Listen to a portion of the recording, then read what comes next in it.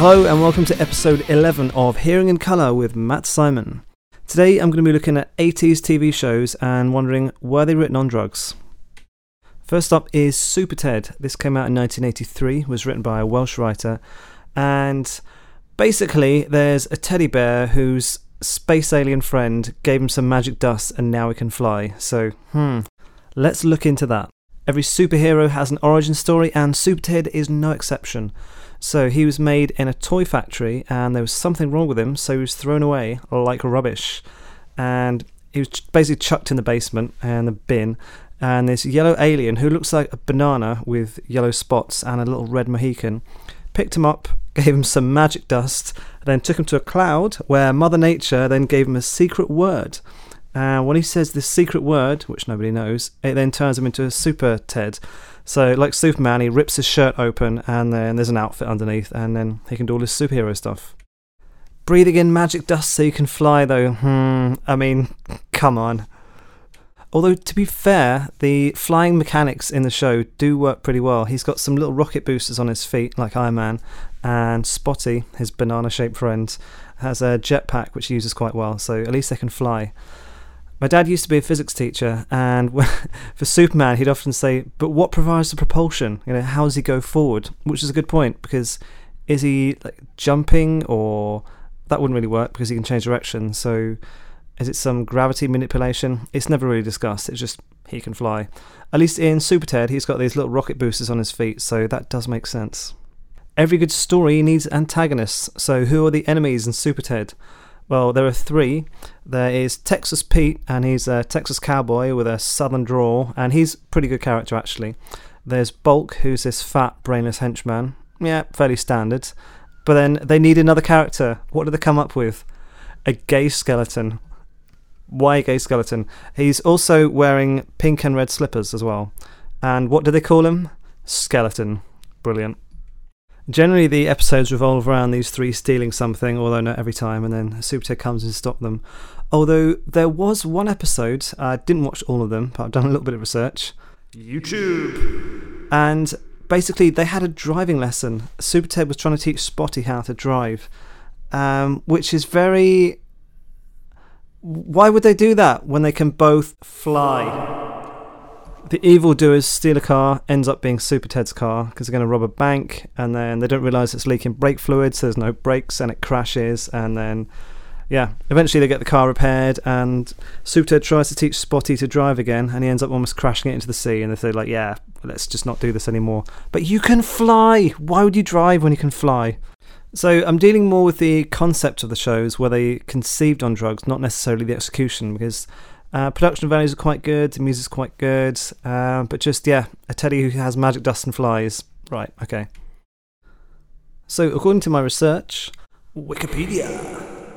Originally, these stories were to help the author's son get over his fear of the dark, and it was about a bear who was afraid of the dark and went into the woods, and Mother Nature gave him a magic wand, and then it turned him into Super Ted. But then somehow, between this then becoming a TV series, I imagine a lot of TV executives were, but we need some other, we need not a magic wand. We've got to come up with some other idea to, you finished with that? Maybe we could change the character a little bit. I haven't watched it in the original Welsh, but in the English version, he's very posh, very middle class, and his "oh no" sayings, he illustrates fruit. So it's rippling raspberries, or pulsating prunes, jumping jelly beans. It was a different time. So, was this created on drugs? I'm going to give that a percentage score of 54.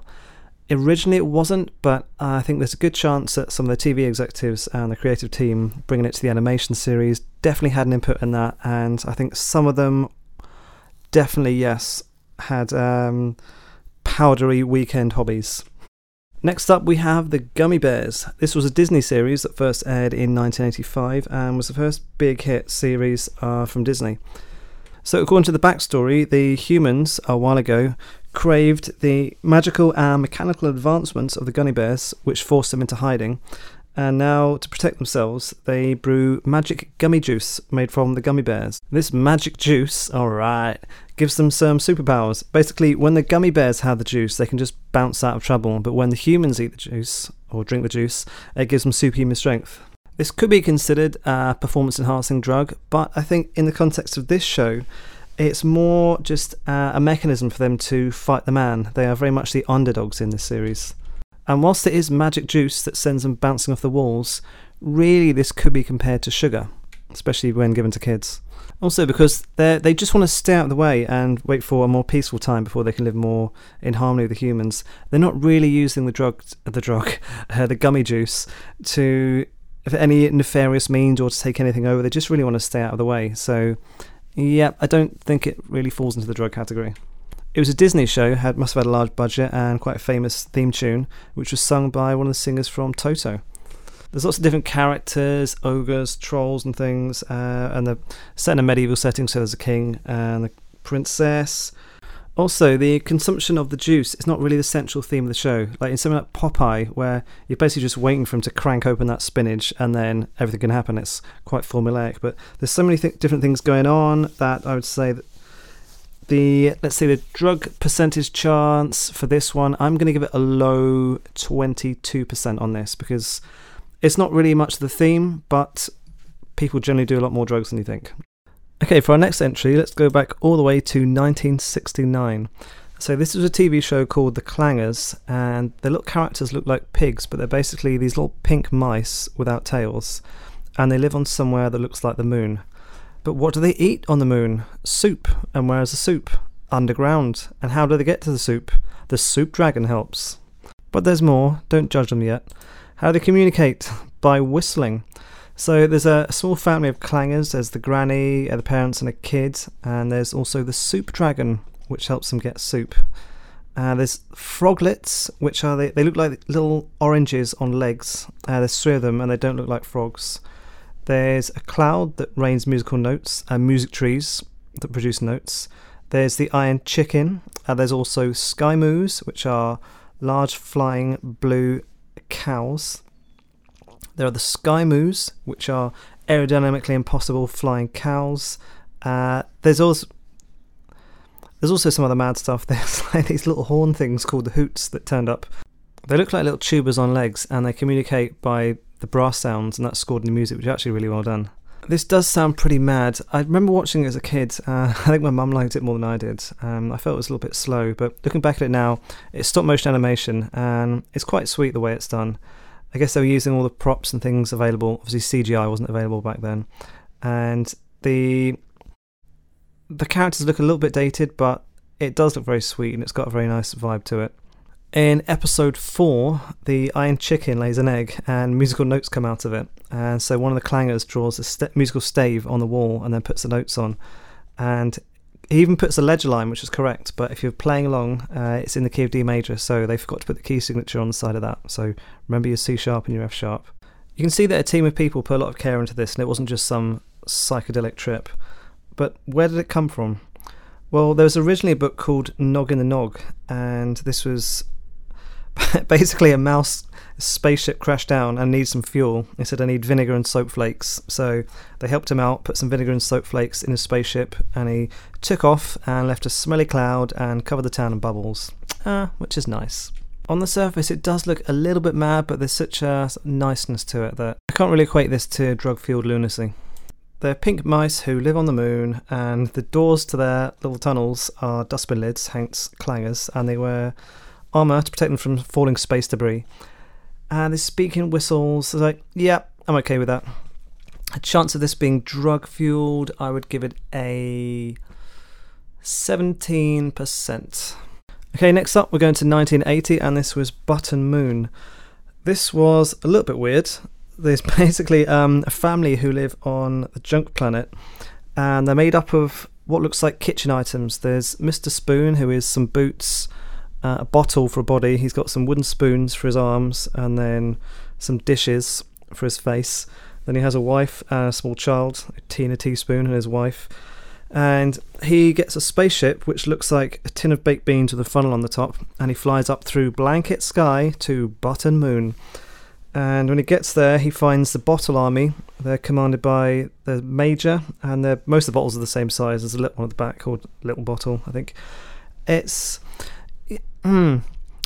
it's puppets. It's quite well done because it's not stop motion animation, so because it's live action, so to speak, goes along at a good pace. And it's a bit odd. He gets to the moon in the first episode and looks through a telescope, and he's met by a Hoover who's clearing up stardust. Okay. And looks through a telescope and shows the Hoover through the telescope, and it sees three little pigs, and it plays out the story of the three little pigs. It was originally conceived as a puppet show, but then was later developed into a TV show. This has some very creative ideas. I'm just going to read out some episode descriptions from IMDb. It's from season 1. The duck who forgot what he was. When Mr. Spoon arrives on Button Moon, he finds that a kitchen dresser has landed there. He helps some teacups that have lost their saucers. Through the telescope, he watches a duck that is having an identity crisis. And that was released 19th of Jan 1981. That's pretty wild. Here's another one. The Grasshopper and the Ants. Mr. Spoon flies off to Button Moon and sees Captain Large in his new castle. That's the Bottle Army. Mr. Spoon watches Sergeant Banger and his army of sausages exercising. Then he watches the classic story of the ants and the grasshopper via his telescope. This is some pretty wild stuff, but pretty creative. This reminds me of a Frank Zappa interview I watched. He was basically saying that in the 50s and 60s, the A&R, which is Artists and Repertoire, they're basically the talent scouts of the record companies. They were a lot more, not lenient, but experimental with looking for new artists. So they'd basically give things a try, and there wasn't this old guard yet. Nowadays, things come a lot more formulaic, and if you watch any of Rick Beato's videos, you see that even like the production things, everything's like crunched down to these commercial building blocks, and record companies don't want to gamble away a lot of money on producing new music, so they're generally taking it very safe, and new artists are being produced and made to sound pretty much the same as everything else, just to make sure that it fits the right sound. This kind of creativity I don't think you'd see in a modern TV series, so hats off to that. So, drug percentage, I'm going to give this one a 25. I mean, an episode on the moon where a duck has an identity crisis, that's not normal, but I imagine there's a team of people working on this, and at least one of them definitely had a few J's on the weekend. Time for a quick ad. Do you like free money? Who doesn't? Sign up today for a free Crypto.com debit card, and you and I get $25 each. Also, you get between 1 and 8% cashback in crypto. Link in the show notes.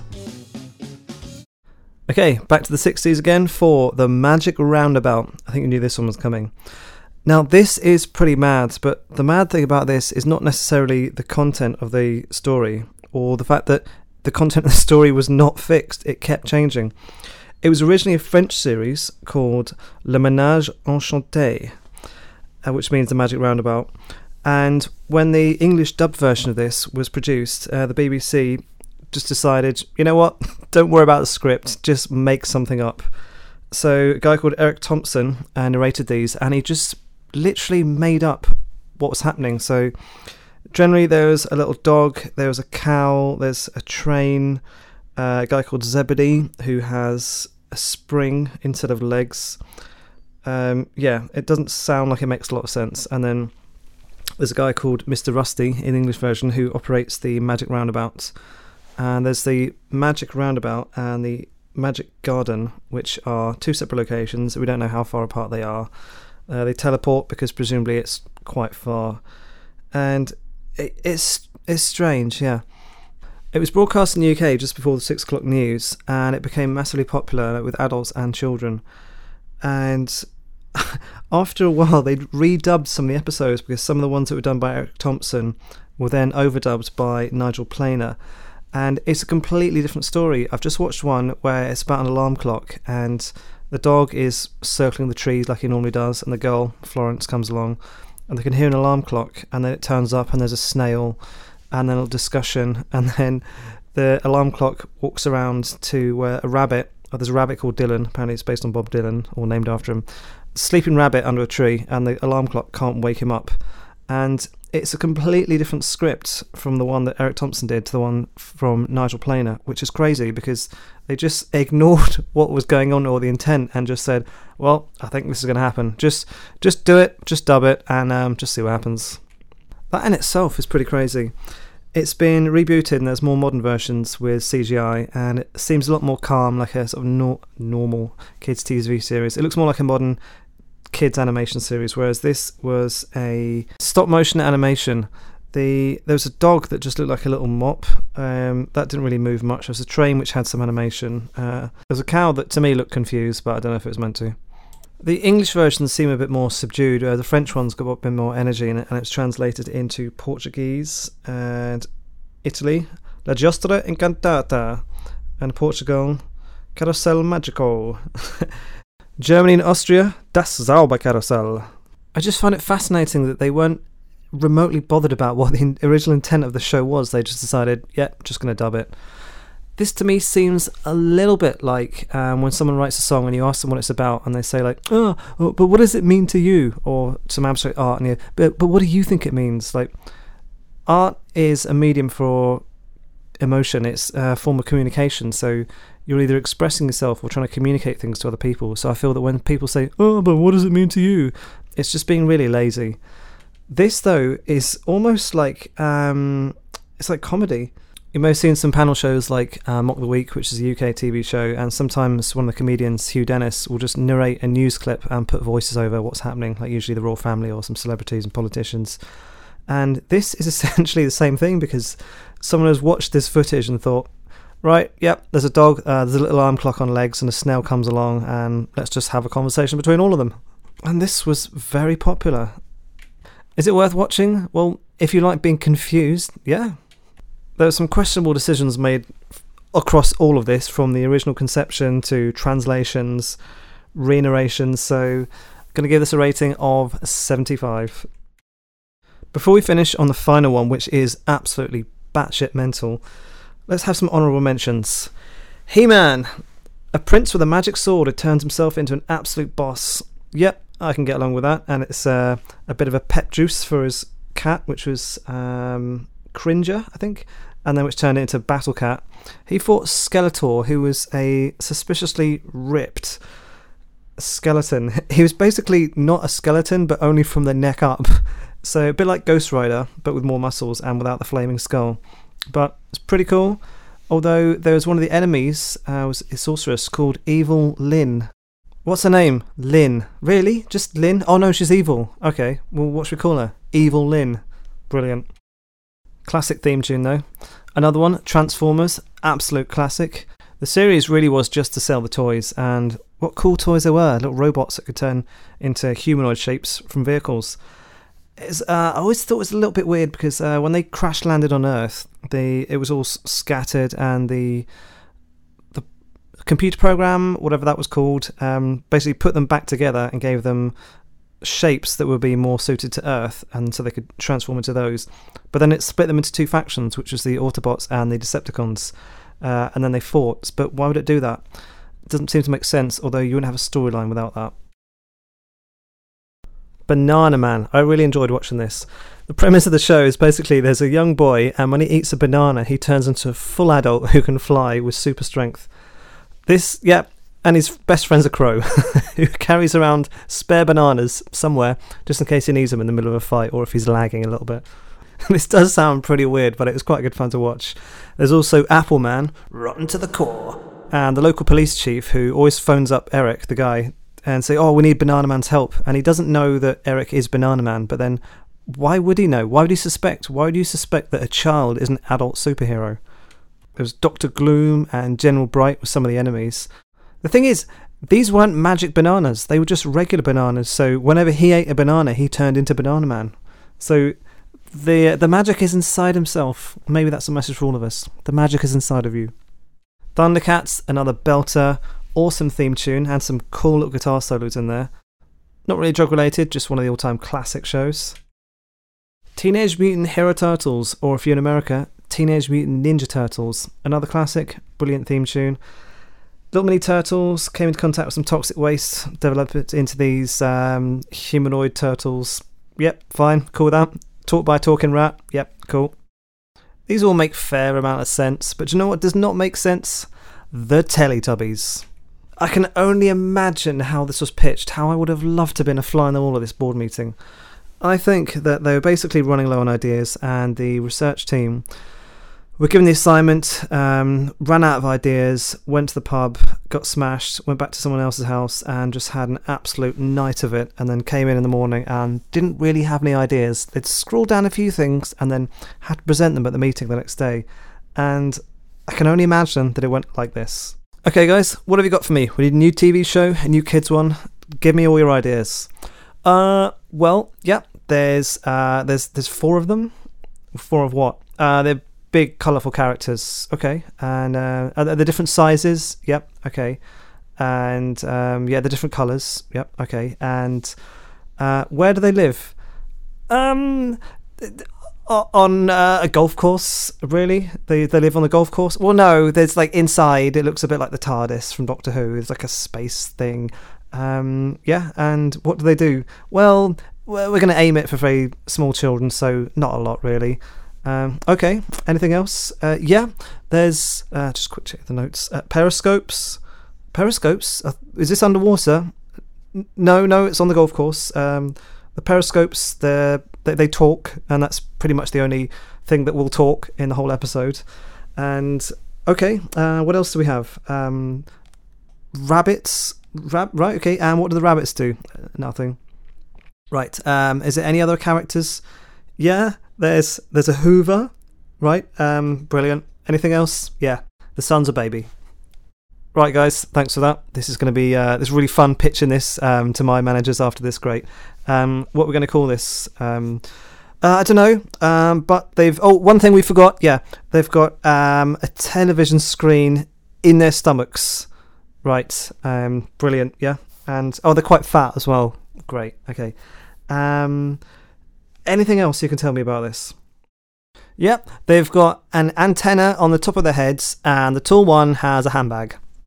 Wow, guys, and I'm not saying that because I'm impressed. I'm going to have to run this one at the flagpole, and Chris, you're team leader on this one. I know you've had a hard time since Linda left, but this is either going to be incredible or it's going to die on its arse, and if it does, you're getting fired. The Hoover, by the way, he's got pink eyes. He looks like he's got bloodshot eyes, like he's been to Colombia for a month on a lottery winner's budget. I've done some research. Wikipedia! And apparently the green one has a slightly darker face because it's black, and the red one is Cantonese and apparently mumbles a bit of Cantonese, just for extra inclusivity. This is madness. There's no way that sane, sober human beings came up with this in a happy, emotional state. Was this done on drugs? I'm going to give this one a 98.5 because it was either done while people were smashed out of the faces or it was actually written by children and then just pitched to the BBC, who ran with it. Thanks for listening. The next episode is going to be about the energy of alcohol, the spirit of spirits. If you would like to earn some passive income, download the Tapestry app, link in the show description. Whilst all your data is being sold around the world by the other apps, at least Tapestry gives you a cut.